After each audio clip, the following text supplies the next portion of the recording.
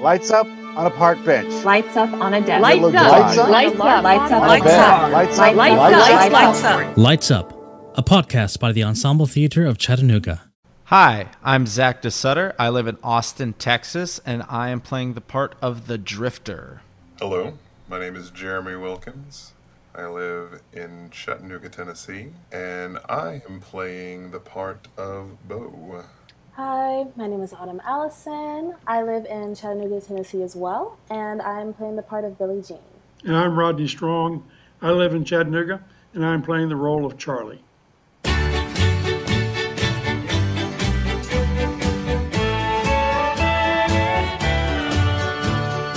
Rain dripping off the brim of my hat. Lights up. Billie Jean is wiping down the front counter while Charlie sits at the counter reading a newspaper and nursing a cup of coffee. A table is located downstage of the countertop. Drifter, a polite, intense young man, enters the diner and sits at one of the tables. Billie Jean approaches as he sits down. Hello. Welcome to Billie's Diner. What can I get you? He stares blankly at Billie Jean and looks at the tabletop. Are you hungry? Would you like something for dinner? Well, let me just tell you about tonight's specials. First, we got meatloaf with gravy and mashed potatoes. And second, we got spaghetti and sausage. You know, I made the tomato sauce myself, from scratch. Maybe we could start with a cup of coffee? Is it always so hot around here? Are you new to Beaumont? Yeah, just drifting through. Well, this time of year, it just settles in at 90 degrees and it stays there, even at 8 in the morning. The humidity is honestly what bothers me, and I've lived here all of my life. Thank goodness for the air conditioning. That's what it is. I've been in the desert, but that's just a different type of heat. Oh, you mean like Midland? Kuwait. I manned a 25 millimeter on a Bradley during Desert Storm, 1st Infantry Division. I'm from Buffalo, New York. It gets hot there, but not like this. Of course, you don't get a foot of lake effect snow down here either. Lake effect snow. What's that? It's white, it's cold, it's snow. Just happens to come off the Great Lakes. Ever see snow before? Oh, not really. Only in magazines. I don't really travel much. Traveling is all I do these days. It doesn't look too busy in here tonight. Why don't you take a load off your feet and I'll show you where I'm headed next.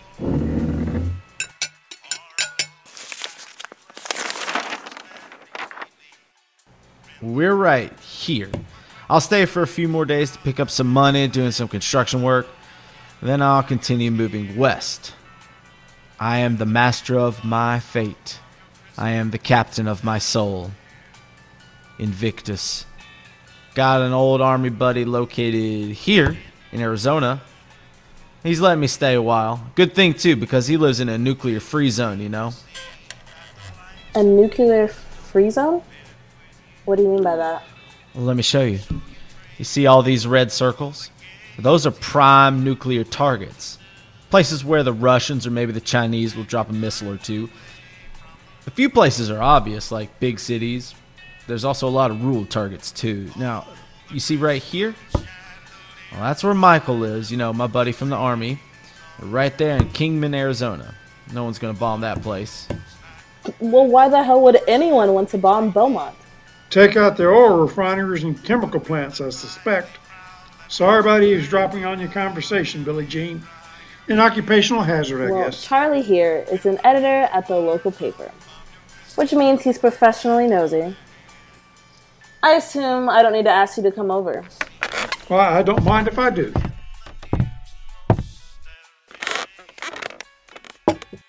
The Drifter is less than pleased. I didn't say that Beaumont would be bombed.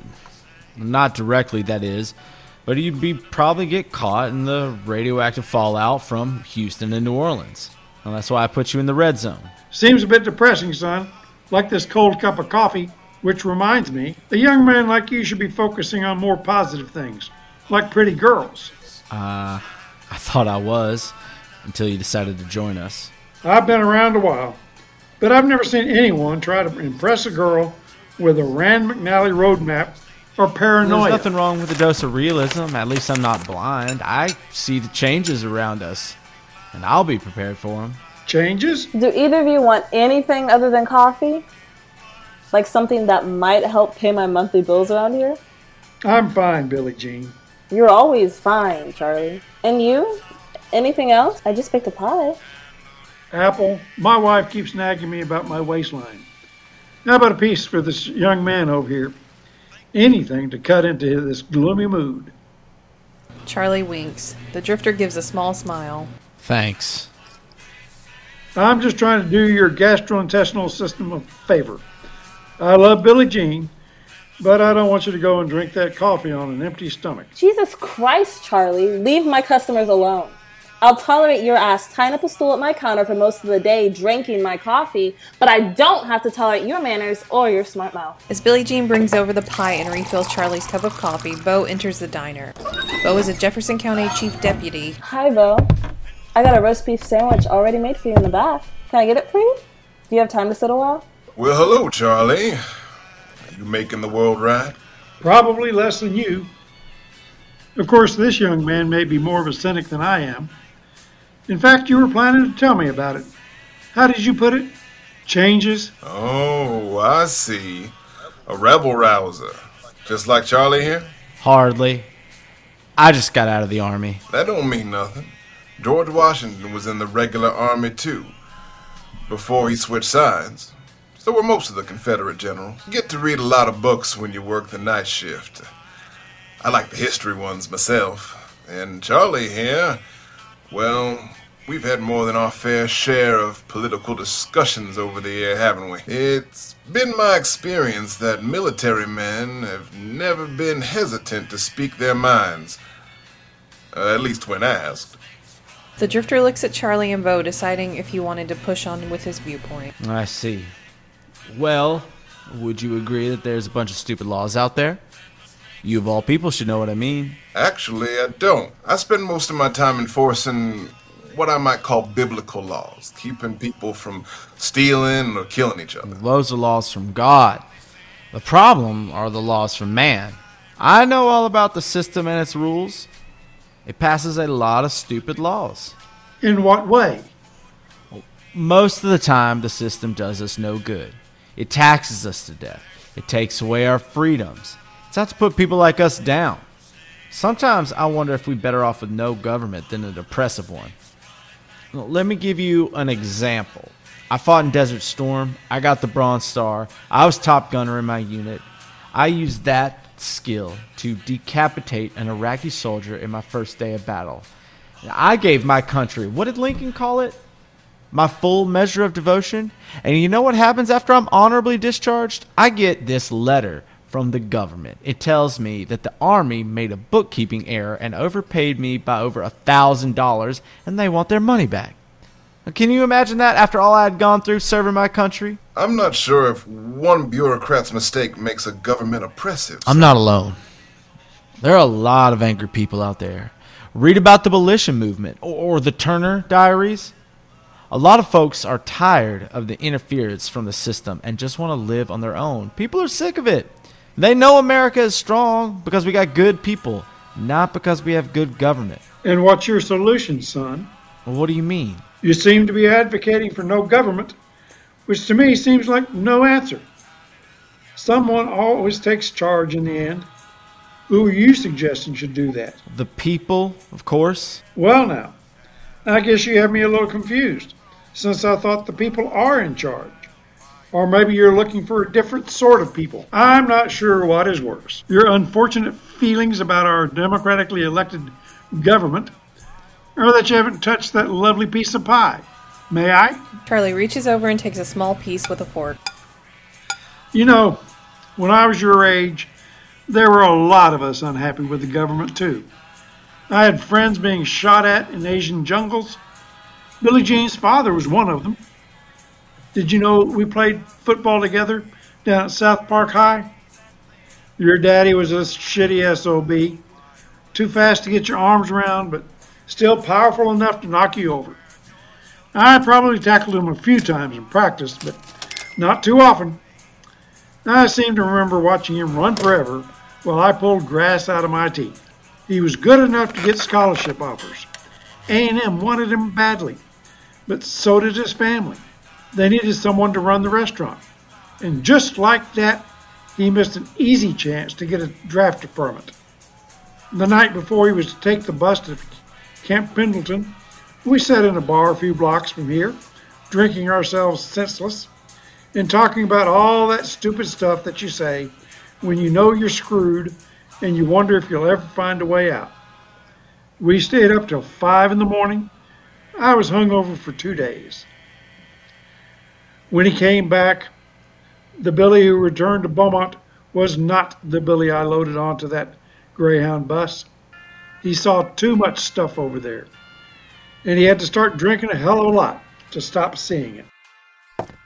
He had these big hands. I think that's what I remember the most. We went to a 4th of July parade one day on College Street when I was a little girl. And he held my hand so very tight. It's the funniest thing. I think he was more afraid of losing me than I was of losing him. It was hot, like it always is around here. But there was a nice breeze too that day. I had this new dress, and he spent a lot of time showing me off to his friends. Everyone was smiling, and no one was talking about nuclear-free zones or stupid laws. They were just there to celebrate the holiday. Then Dad lifted me up and put me on his shoulders so I could see the bands playing. I leaned into his neck, and I remember the smell of Old Spice aftershave. Old Spice always reminds me of my dad. One of the bands started to play the national anthem, and Dad joined in the singing, off-key and loud, but no one really minded. Then afterwards, a lot of people came up to him. They shook his hand or patted him on the back, and Dad would smile just a little bit and thank a few folks. Then we headed back home.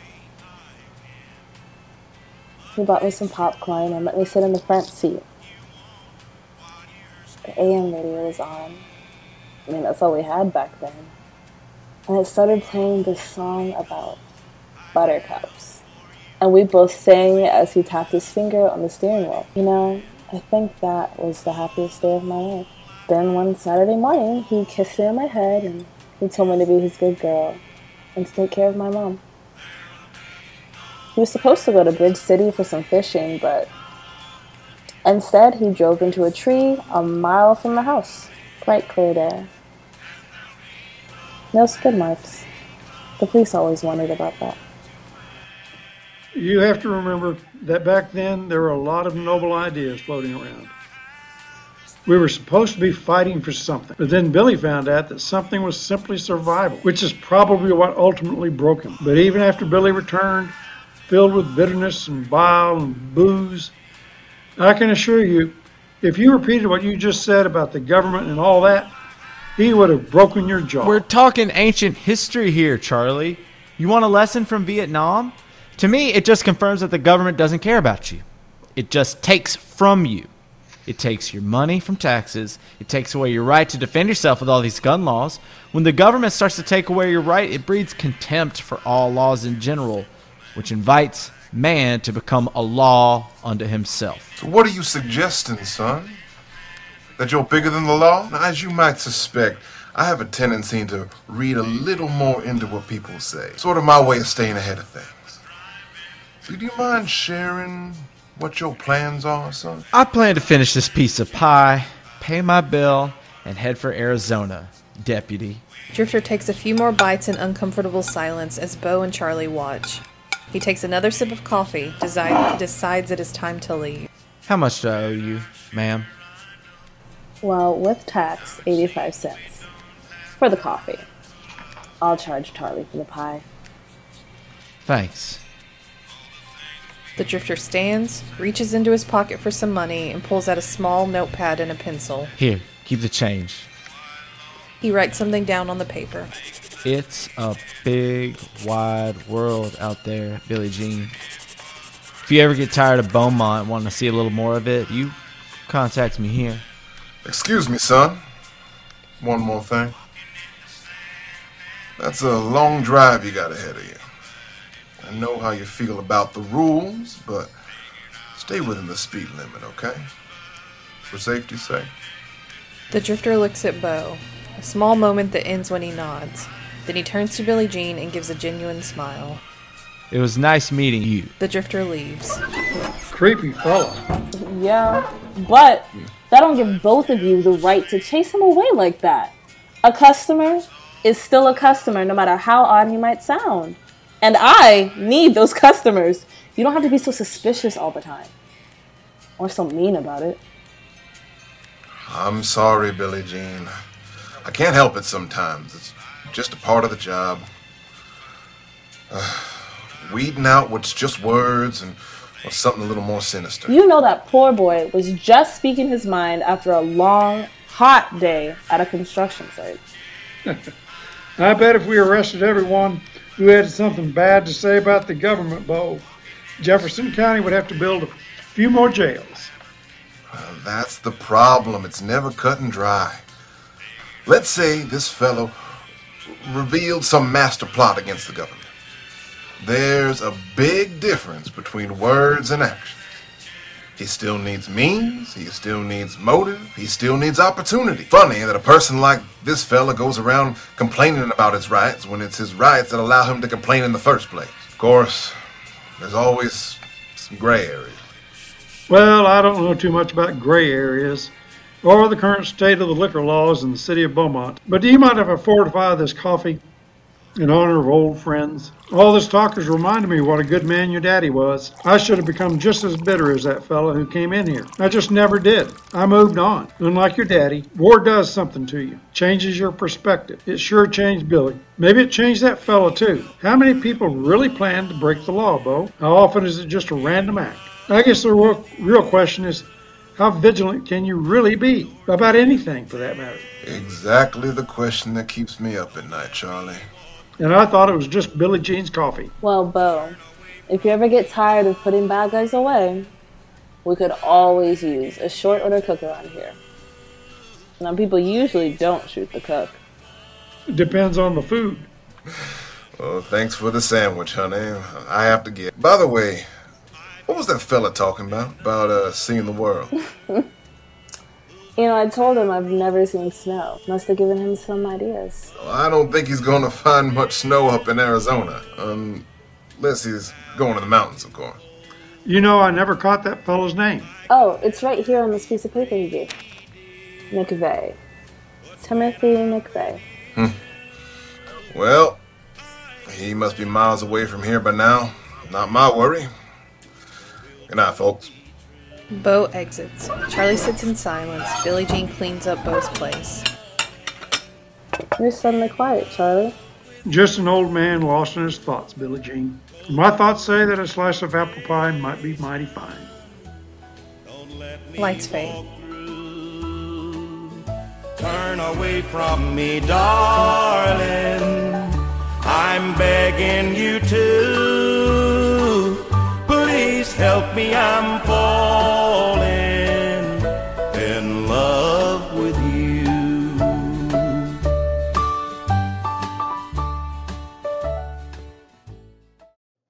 Hey, everybody. It's Gary, the producer for Lights Up, Ensemble Theater of Chattanooga's new podcast for playwrights, performers, and patrons of theater. I wanted to see if you've heard about Anchor. Anchor, the platform that's hosting our podcast. If you haven't heard about Anchor yet, well, I am happy to be the first to tell you about it. It is free. Free. That's right, free. There are creation tools that allow you to record and edit your podcast right from your computer or your phone. And Anchor will distribute the podcast that you create so it can be heard on Spotify, Apple Podcasts, or wherever else you get your podcasts from. And you know what else?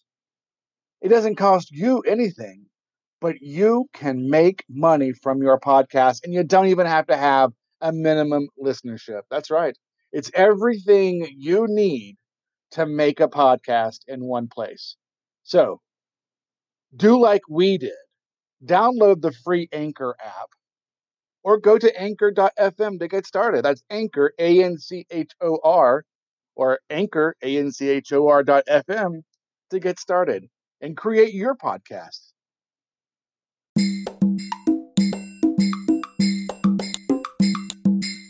Well, hello, everybody, and welcome back to another episode of Lights Up Season 2.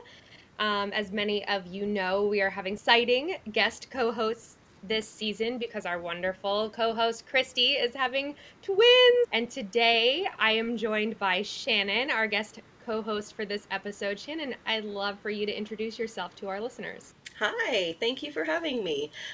Yes, my name is Shannon Bilyeu, and I graduated with a master's in theater from Kansas State University, and I am currently serving as vice president of a board of directors for a community theater in Chickasha, Oklahoma. We're so excited to have you here, and I think it's going to be interesting to hear about your perspective, especially being in Oklahoma, with today's play, which you just heard was Vigilance by Michael Sokol. And we are joined by Michael right now. And do you prefer Mike or Michael? Mike's fine.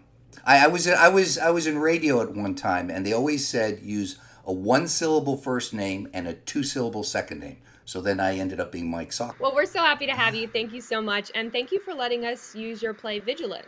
Shannon and I were discussing the play prior to this interview. And one of the things that kept coming up is how layered it is. And was that intentional on your part? Yeah, I would say that, as I look at my plays, they follow that type of pattern. I mean, you start with an underlining story, and then you try to build dialogue that makes that story move along and feels natural. And yeah, I think that what happens is layers build upon layers. And this is a play, the funny thing when you think about this play was written in 2014. And yet it's really relevant in today's post-pandemic world because it's about how much can we control? How much can we create a hermetically sealed world? When I first wrote the play, in the focus was more on evil. And that was a driver for me behind this play. But this layering effect, I think, occurs if you do a good job of thinking about the different characters and try to give them all their own space.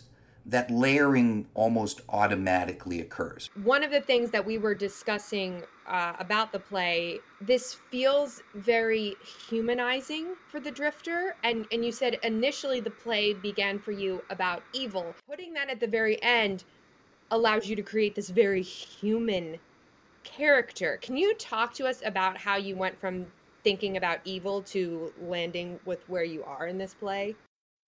Yeah, so when I started attacking this play, and it's been rewritten several times, and every time I rewrite the play, most of the rewrites involve the Drifter. More elements to make the Drifter feel authentic and to feel human. So there was a lot of research in this. I mean, Timothy McVeigh really did carry around a Rand McNally map with these red hotspots. He could have gone through Beaumont, Texas in 1992 because he was driving to Arizona to stay with his friend. Evictus was his last statement. He did serve in Iraq, and all of these little details when you put in, he was from Buffalo as well, helps build a kind of authentic foundation. And from that authentic foundation, now you have the ability to make him feel and be perceived not as a monster, but as a human being who did something that was monstrous. And there's a big difference between those two things. And the dialogue that he is expressing is not too far removed from the dialogue that we were listening to in 2020. There are people who feel this way about the government. There are people who feel frustrated and don't have an answer. I think that's why many of them gravitated to President Trump, because President Trump was offering them an answer that aligned with their perception of how they saw the country as it is today, and in this particular case, in this play back in 1992. I was telling Dan that I remember the event. I remember Timothy McVeigh's name, but I didn't know a whole lot of the ins and outs and all the details. So as I was researching, I realized that you gave us so many hints before the reveal. What you had just mentioned, the military background, the going to Arizona, the map with the red circles on it, the Invictus, and all these things. And I even found it was interesting that we have characters, Billie Jean, who talks about her father, Billy, and Timothy McVeigh's father's name was William. And I thought that was a really interesting tie-in, whether or not it was intentional. But you've given us all these clues, and then at the very end, you find out who it is. And I was happily pleased with that. I totally missed it the first time around, and then when I went back to listen, I was picking up on all these hints. Well, thank you, Shannon. And I think it was very important to also tie in the Vietnam War era as a counterpoint. Not to give a plug to another streaming service, but Apple TV right now has this documentary series of 1971, and I really encourage people to watch this because I did live through it. I am a little older than I look, but I lived through the early 70s as a kid, and I didn't remember it being as chaotic as it's depicted in this documentary, but Nixon was a bad guy. He was not a good guy.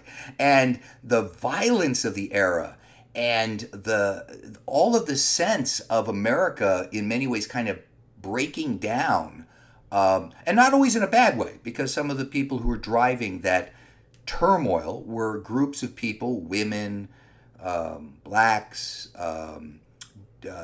folks from the gay community. They're all trying to get their piece of that society to be treated as equal.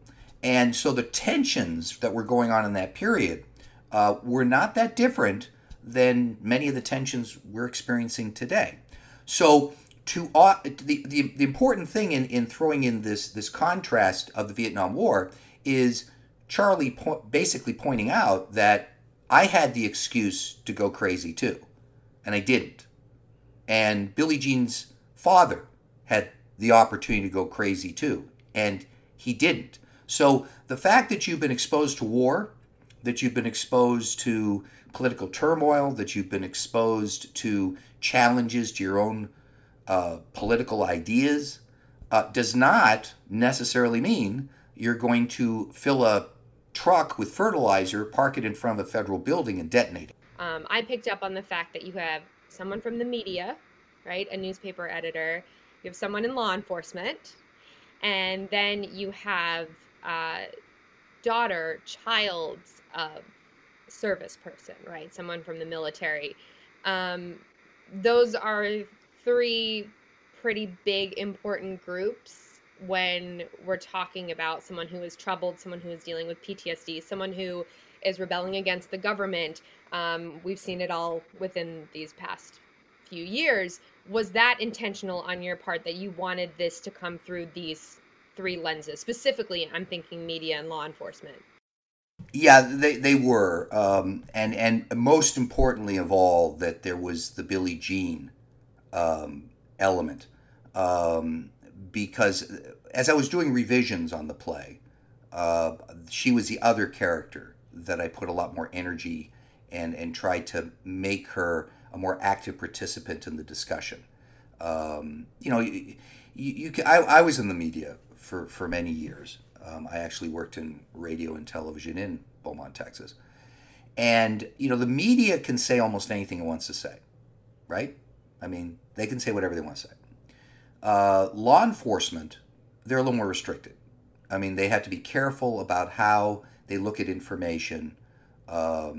They have to take a more jaundiced view about things.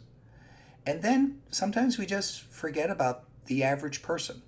The person who has opinions and thoughts.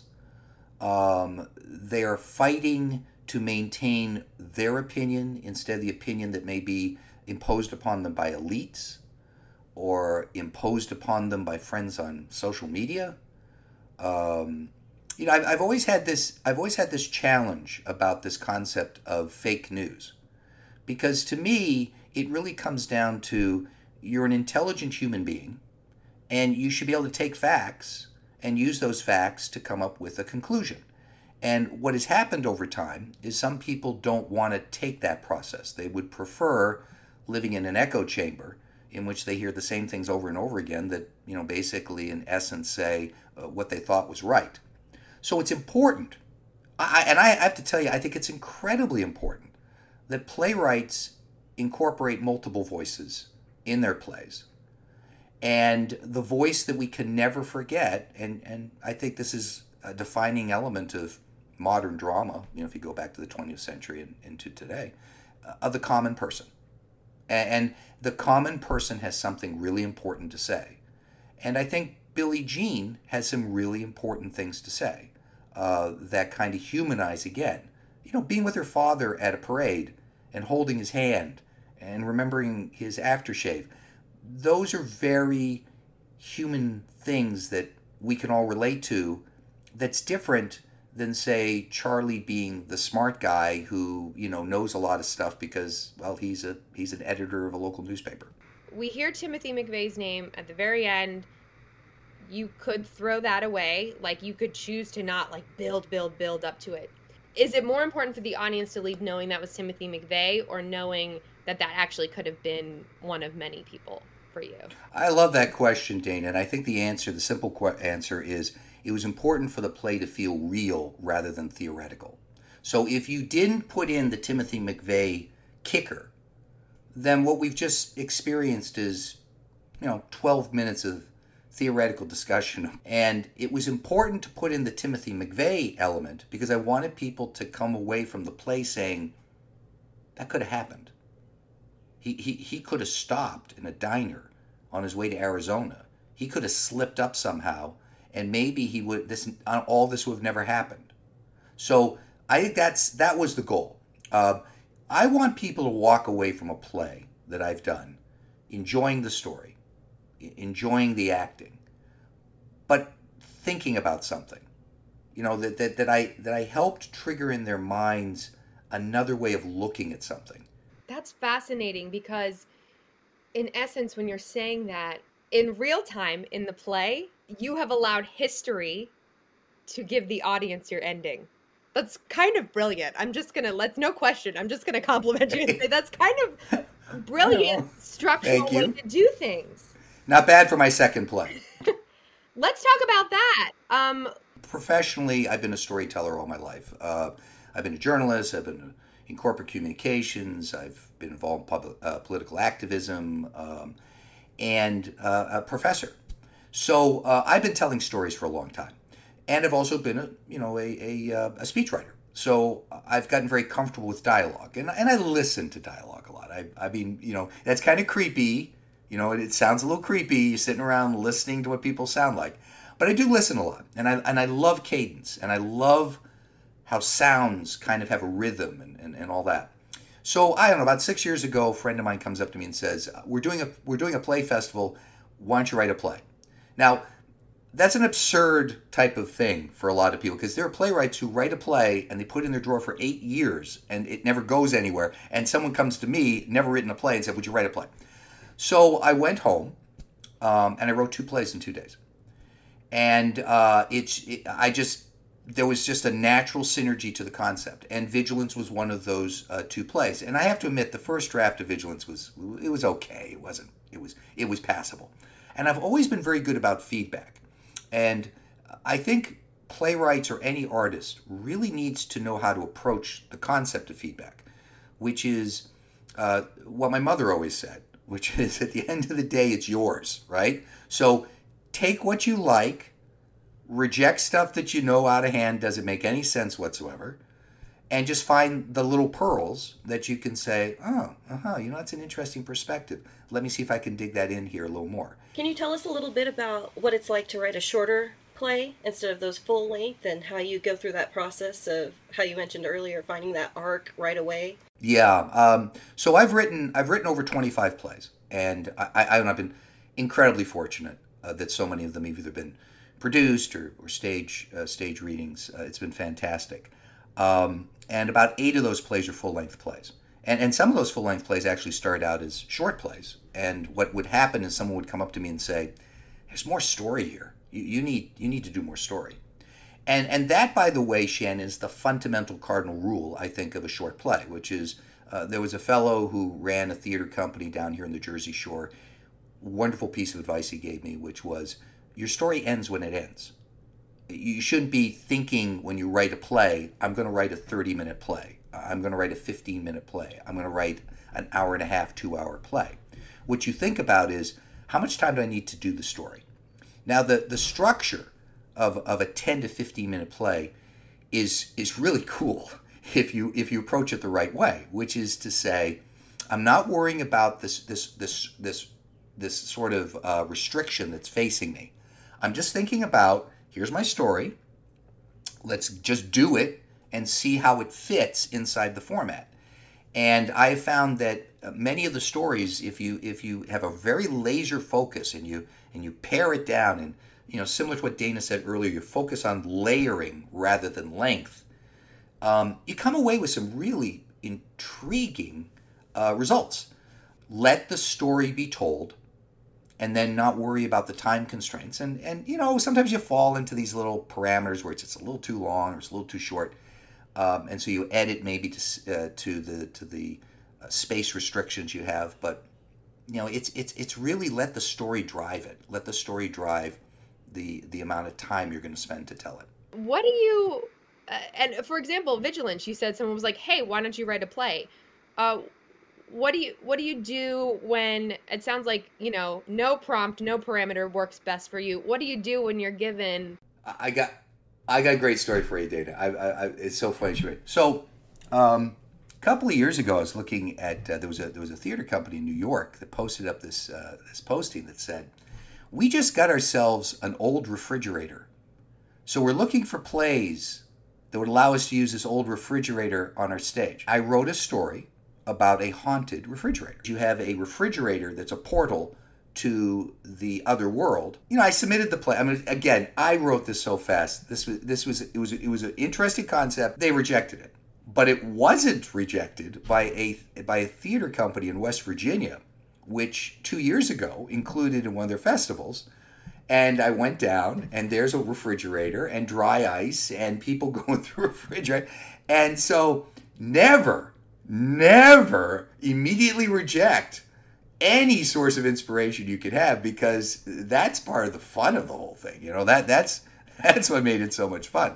The challenge is not to let the request get in the way of the story, but instead use it as an inspiration to build a story. And I love challenges. Well, so I'll give you another example of where stories come from. So a friend of mine, his dog was had to go to the vet because the dog ate a stone, and they had to get the stone out, and it turned out they had to do an operation and all that. And my friend Howard said to the doctor, the veterinarian, do you have any other weird situations of things that you pull out of animals? And he said, yeah, I'll tell you an example. Once I pulled out of a dog a pair of panties, and the woman who owned the dog wanted to know how that's possible, because she knows the dog eats everything. We never put clothes around the floor. And then she says, what color were those panties? Uh-oh. And the doctor said they were purple. And he said, I don't wear purple panties. Now that's something I can work with. But here's where this is how this whole thing kind of magically or weirdly comes about. So that weekend, I went to see a production of a modernized version of Seagull. It's called... Oh, Stupid Fucking Bird. That's it. Okay, yeah. Thank you. You're the one who can say the obscenity. Chekhov. I know Chekhov. I know all about him, but I really haven't looked into much. I go into my favorite resource of the world, Wikipedia, and as I'm looking under Chekhov's biography, I noticed that he had a short story called A Woman and Her Dog. And the short story is about an affair, but what Chekhov does is he doesn't end the story. He basically says at the end of the story that the two lovers are going to have to figure this out. So I wrote a play called, and it's modernized. Instead of being set in Russia, it's set in the Jersey Shore, and it's called Purple Panties. So you've talked about all your various inspiration, and it sounds like you came into playwriting and theater because you had always been kind of around speech, writing, media, that sort of thing. talk to us about how you kind of balance writing with the rest of your life. Do you have a routine or a specific schedule? How do you fit playwriting into the rest of your life? Well, Dana, my life is completely insane.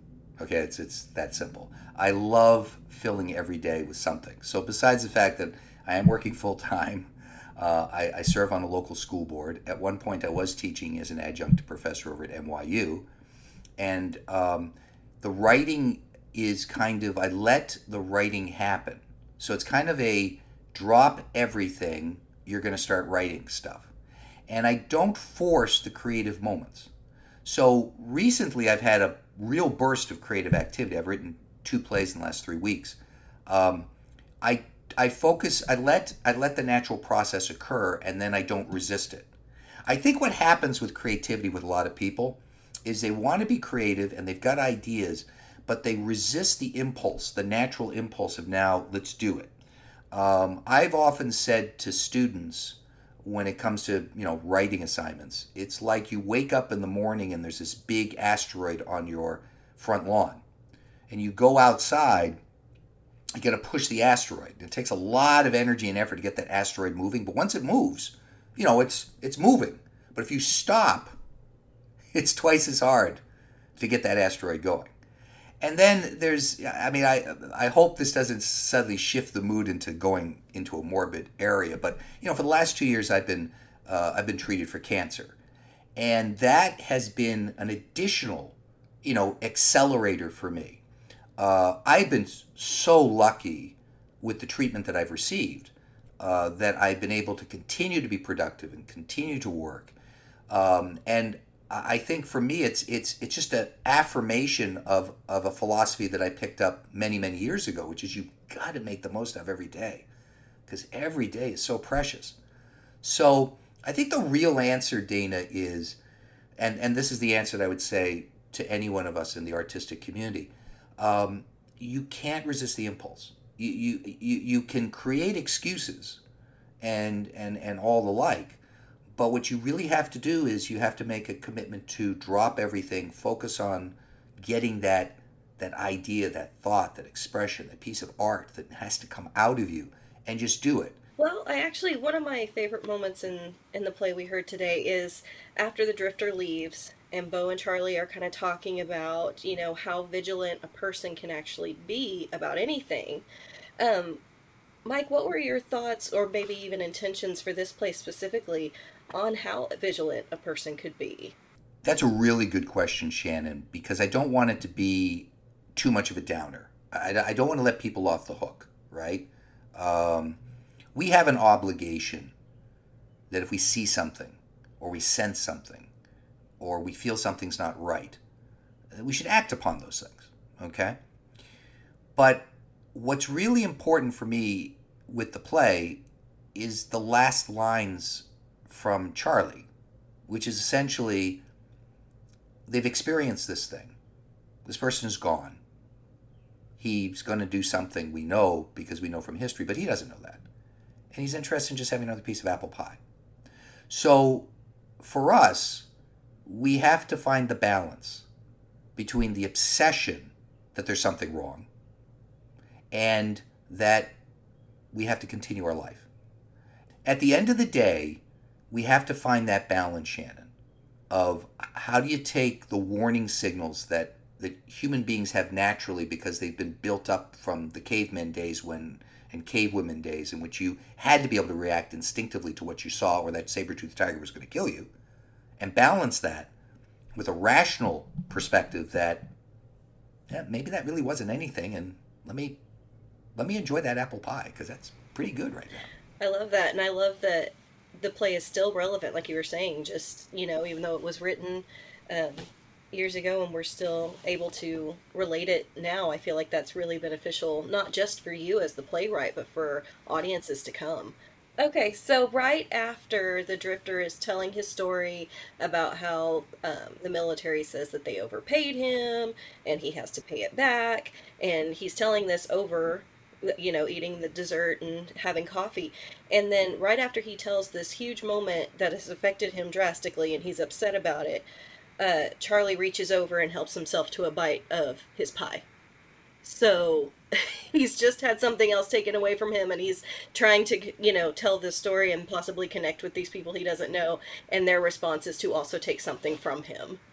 And I just thought that was really interesting. Well, yeah, I think, at the end of the day, I mean, I didn't really mean to make Charlie as much of a jerk as he is, but he is. But you're right. Yeah, the idea of Charlie coming in there and just kind of taking over is kind of, it doesn't make him a very sympathetic character, that's for sure. Well, and he's part of the media, so it kind of builds into that as well. Like, he just stepped in and took over, and like, I felt like that went hand in hand. Whether or not it was intentional, I loved it. Are those the type of moments that you craft in a third or fourth draft, or are those the kind of things, because it sounds like, based on this interview, it sounds like you are a playwright who really gets to know a character and writes from there and writes from a human person perspective. So are those things that find their way in, or are those things that you layer in later in the process? Yeah, I think it's both. A lot of these things do appear in the first draft. But I try my best to at least let the director know before they start. This is my vision. This is what I'm thinking. Don't change the words. But let's talk. It's a dialogue. Director, actors, playwright. Well, and that is the whole point of this podcast is, so often the actors obviously are at the forefront, and then a lot of times directors get recognition, but we don't hear as much about the playwright. So that is the point, and we have had wonderful, fascinating chats with everyone, or publishers in our little episode description. But if you would like to say them out loud, the best way that our listeners can read your works, purchase your works, anything like that, anything you want them to know, we'd love to give you the floor for a few minutes to kind of consolidate that. Well, I mean, I do have a website, mikesockel.com. It's not always kept up to date. Yes, all my works are on the New Play Exchange. Great. So people can go there and read anything that they wish to read. I'm really just interested in getting them out there. So I'm open to my plays are available for anyone, anywhere. And in addition to that, I'm writing plays all the time, for different, I would love to work with any theater group that said, hey, we need a play about this concept, and, we'll put something together for you. I'm very fortunate to have a few plays coming up. I've got a play that got canceled by the pandemic in New Jersey called In Danger of Falling in Love, which has just now been rescheduled for next year. So that's something I'm looking forward to. We have this, the Vigilance. It's terrific. We have the play that I'm writing. Hopefully, will be used by the folks up in Union, and I'll be continuously submitting plays here and there to different festivals. But I think I found more success in working with companies, like yours. Excellent, and that's Sockel, SOCKOL. OL. Well, we love to end the podcast by asking all of our playwrights the same 3 questions, so our listeners can kind of track everybody's answers. So we're gonna take those. There's no pressure here. It's just a little final getting to know you kind of thing.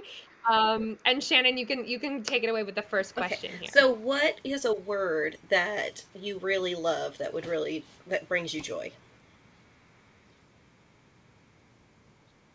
Awesome. I just love it when someone comes up to me in all different types of conversation and they just awesome. I love that word. That's a great word. So our second question is, we try to avoid using the word favorite because I think people freak out about it. So we love to know a place that brings you great joy, that is very loved, that is emotional, nostalgic, one of your favorites, a place that holds this emotion or feeling for you. Really interesting question, and I'm going to give you kind of an off-the-wall answer. I love it. I love baseball, and I love that sunny day. You're sitting out. I happen to be from Boston, so I'm a Red Sox fan. And you're out there in the crowd, and the grass is green, and baseball has this real feeling of immortality about it. It's never changed. It's the same. And yet every game is different. Everything you see is different. Our third and final question, what is an object that sparks joy? Object that sparks joy? Yeah, do you have any sort of object that just brings you happiness? Or has great meaning? Oh, this is exactly the question that 10 minutes after we're finished, I'm going to kick myself because there's going to be something that I should have said and I didn't say it. What drives me right now is this feeling of things that I can control in my life to be able to do the things I want to do. And I have become very obsessive about that. So if attitude was an object, I'd love to have, but it's not tangible. So since it's not tangible, I do like to ride my bike on a sunny day, my new electric bike. Well, it's been terrific. I've had so much fun talking to both of you. It's been great. Thank you, Mike. Same. Thank you so much. Do you enjoy a challenge? Is your imagination stuck in overdrive? Is your attention span shorter than a Cubs World Series streak? Do you want your work read on Lights Up? Then consider entering our one-page playwright competition, Propped. Incorporate 3 of the following props into a one-page play. A mannequin covered with confessions. A decapitated head in a duffel bag. A stage ghost light. Green cheese. An old-fashioned camera. 2 telephones. A cloth face mask. And a ring light. Create a one-page play using any of the 3 items and submit it to lightsup@ensembletheaterofchattanooga.com. If your piece is selected, we will read it at the end of one of our episodes. Now go forth and write.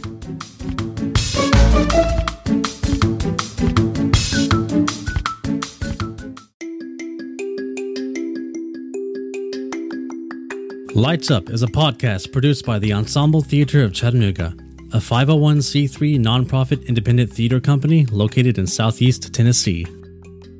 Lights Up is hosted by Christy Gallo and Dana Colagiovanni. Sound by Eric Red Wyatt. Graphics by Jamie Goodnight. And Casey Keelan as the associate producer.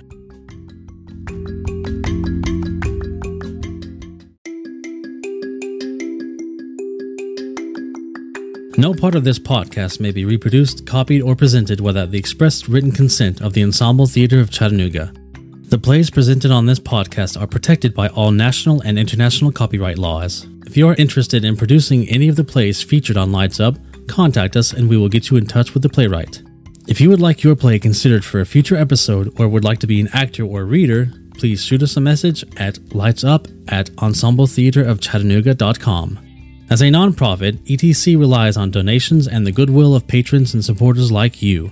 If you would like to make a one-time donation to ETC, please visit our website for details. Or you can become a monthly subscriber on Patreon and get access to exclusive content. You can also support us by giving us a like and rating this podcast. Lights Up is hosted by Anchor, a Spotify company, the easiest way to make a podcast.